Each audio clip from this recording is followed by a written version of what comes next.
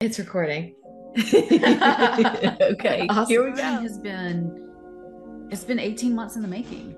Yeah. I mean, this was not overnight, and we have had our struggles, and so we really want to share that with everyone who may be going through this again. So whether you're thinking about it, you're elbow deep in it, you have finally gotten to the other side, and I can see you now, you're over there like, oh my God, me, I want to share my story. There is light at the end of the tunnel. You will get to the other side if you continue to persevere and stick with it and don't give up. What you're going to find is, for us in this channel, this is based on absolute love for the divine feminine, love for the divine masculine, and love for the sisterhood and the value that sisterhood brings.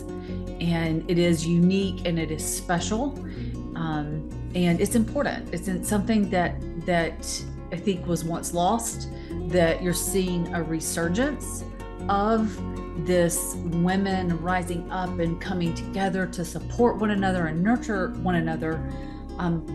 But I want to do it in a way that also honors the way that the divine masculine is also going through this immense healing and this journey as well, and learning how to, in a healthy way, honor women and honor the sisterhood and the value that it brings.